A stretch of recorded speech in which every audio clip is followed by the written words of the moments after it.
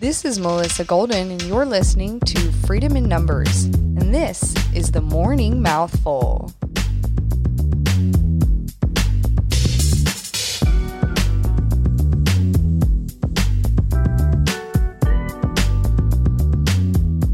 Good Friday morning, July 10th, 2020. Welcome to another edition of What the Fed, where I share a weird, obscure, just downright wasteful government program or agency. Today's topic is fun because it truly fits in all three categories. But first, I'd like to give you some context about the United States' seemingly endless war on big tobacco and the big tobacco companies. So the Fed started a smoking cessation program, specifically in 2012, titled TIPS. We've all seen the TV commercials, and even some on Facebook and stuff, of the ex-smoker with the voice thingamajig and the hole in their throat telling us that smoking will ruin our lives. Some of them are brutal, some of them are gruesome. But I think we're all familiar with them. The first year of this program in 2012 cost taxpayers $54 million. And this program ran from 2012 until about 2018. I think they're still doing tobacco programs, but they've kind of changed. It's not necessarily the tips anymore. Now, the CDC claimed that during the time that it was done, because it was done by the CDC, the tips was very cost effective. The economic analysis of the TIPS campaign showed that for every $2,000 spent on ads, they prevented a death. That is $2,000 per person that quit smoking. And that's how they're saying they prevented a death. You postponed a death, maybe. But $2,000 a head for everybody who quit smoking. And they said that the whole purpose was to save society money. Like I said, they've continued to do some programs. They released a report on April 29th, actually of this year, 2020, called The Budgetary Impact from Multiple Perspectives of Sustained Anti-Tobacco National Media Campaigns to Reduce the Harms of Cigarette Smoking. Now, the summary of this report says that national anti-tobacco media campaigns, like the CDC's tips from former smokers, could save society over $10 billion in healthcare costs over the course of 10 years. And they base this off of models that they put together based on Medicare, Medicaid, single-payer system, and like private insurance systems. And by all accounts, over the course of 10 years, could save society $10 billion. Now, of course, if you'd like to read the report, it'll cost you $31 to actually get a digital copy of it. So I wasn't able to read it. But I do know that in 2019, just last year, the National Tobacco Control Program spent $66 million on the National Tobacco Control Program and the Quitline funding combined. So massive amounts of money being spent on tobacco, anti-tobacco marketing every single year by the federal government, on top of the private organizations that market for, or rather against, big tobacco. I think we all grew up watching their commercials. Now, the program that I'm sharing with you today only cost a mere $10 million for the entire time that it existed from 2012 to 2018. But that's part of what makes it kind of obscure. As government programs go, it was not very costly. The federal government, specifically the National Institutes of Health, was actually paying hipsters to quit smoking in San Diego, San Francisco, and Burlington, Vermont. And there were a few more chapters of this little fringe organization added over the years, including St. Paul, Minnesota. Now, all the original 3 cities were selected because they had a large number of smokers within their hipster population. And I just love the use of hipster. For example, nearly 60% of San Diego's, I don't know if it was identified or self-identified hipsters or smokers at the time. I don't know how you get classified by the government as a hipster, but apparently 60% of San Diego's hipsters were smokers.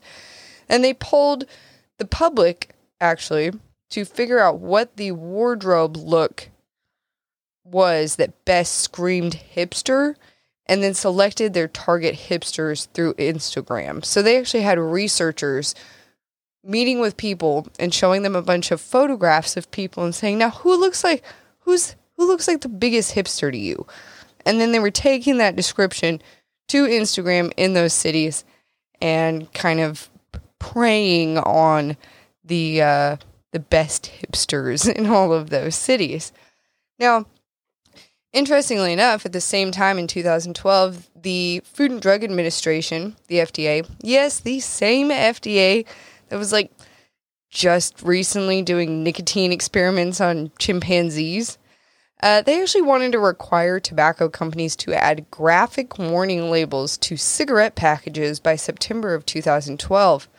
The labels, which would have included pictures of diseased lungs and rotting teeth, were meant to inform the public of the dangers of smoking, like we weren't aware. Now, they actually do have stuff like this in Mexico. I was down in Ciudad Obregón in the state of Sonora in, I think, 2015, and the Marlboros and all the different cigarettes, specifically, I looked at a Marlboro pack. It had a black and white picture on the front of the lid, and it was a photo of a baby with the umbilical cord still attached, and the baby looked like all shriveled up, and it was laying in a bed of cigarette butts. Yeah, it was absolutely as disturbing as it sounds. I mean, it was nasty, and they had all kinds of different, that wasn't the only one, they had all kinds of different little disturbing images to make you think about smoking. But it actually gets weirder. So, the face of this government initiative paying hipsters to stop smoking was an organization called Commune.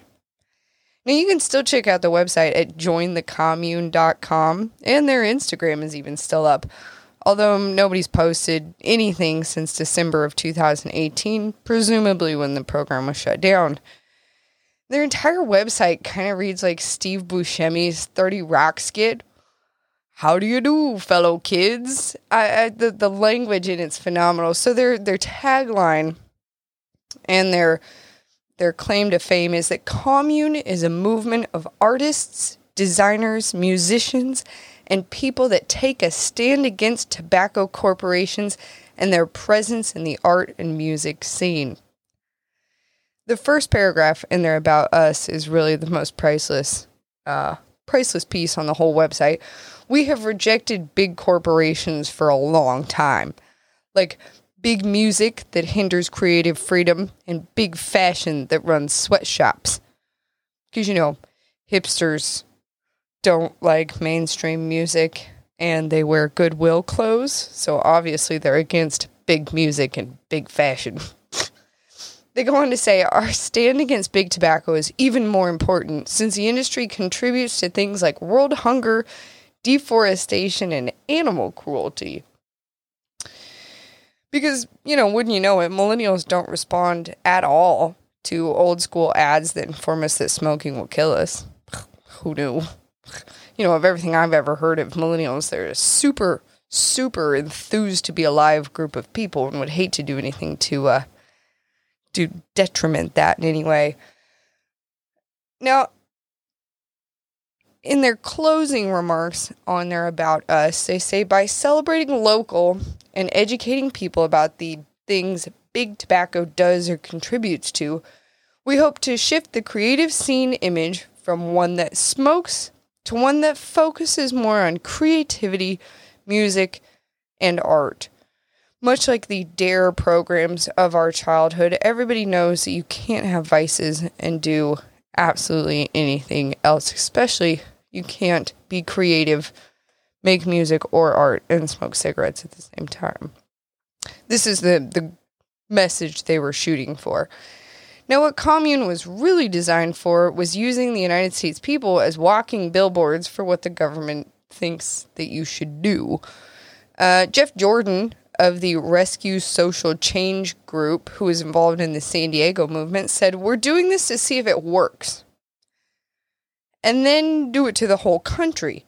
To convince hipsters in Williamsburg, New York, and in Austin, Texas, and in all these other hipster capitals to stop smoking," Jordan said. So on the one hand, you can look at it as being manipulated. Well, yeah. Or you can look at it as, we are the first group who is going to see if this works. And if it does, we're going to help hipsters in the whole country and maybe beyond. Now, participants of the program could make up to $100 over the course of 8 weeks for progress in either cutting back or quitting. From what I read, you didn't even actually have to ever quit to get the full $100. You just had to say that you were cutting back.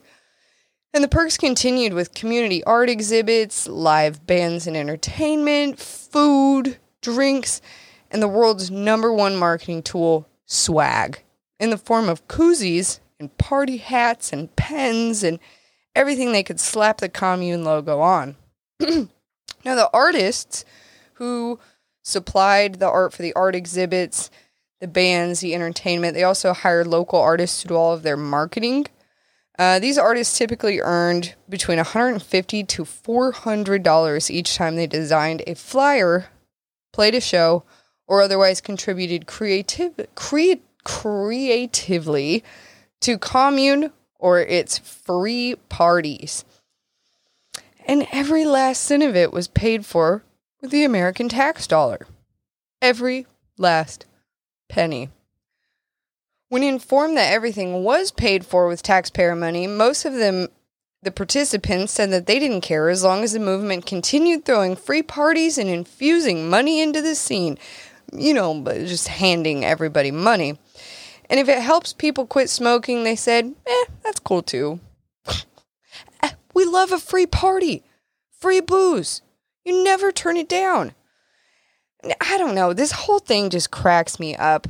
All of their marketing material is just so hipster. I mean, it's just the most incredibly over-engineered works of graphic design you've ever seen in your life. And the whole website and their whole program, it reminds me of the skits where they say something like, I made a robot watch 1,000 hours of Batman and then told the robot to write 1 episode. Like, it was just everything that you could possibly imagine hipster in one, just combined into one thing. Obviously, the government is not very good at, blending in these kinds of situations. Now, today we call these people influencers. 2012 hipsters, 2020 influencers. But to hear and read the word hipster used so many times by a government program is just... I'm just trying to picture a 2012 hipster, with the red flannel shirt, the beards, khaki skinny jeans, floppy beanies. There was a lot of, smoke-scented things and beard oils. Yeah, I don't care who you are. This is hilarious. But it's also somewhat sinister, just due to the implications of the other applicable uses for such a marketing scheme. To reflect back on Jeff Jordan's words, we're doing this to see if it works, and then we'll do it to the whole country. He even goes so far as to call commune an intervention rather than an anti-tobacco rally. So now the government is, openly doing interventions on its people. And it's got to make you skeptical, though. Imagine if this were, more prevalent, if this were a thing, and you had, door greeters at McDonald's telling you that you're killing yourself with grease and fat and costing society money. I mean, the whole concept is just weird and a massive invasion of privacy.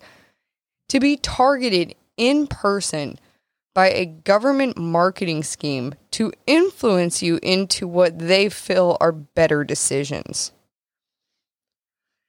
I don't know. How far do you think such a concept could go? Anyway, I'm Melissa Golden. That's your What the Fed for the week. Thanks for joining me. Join my dad, Steve, and I for a full episode of Freedom in Numbers this weekend. Have a good one. Hey, freedom-loving listeners. Thank you for being a part of this morning's Mouthful. If you need a little more freedom in your day, feel free to check out our weekend edition of Freedom in Numbers. We'll see you tomorrow.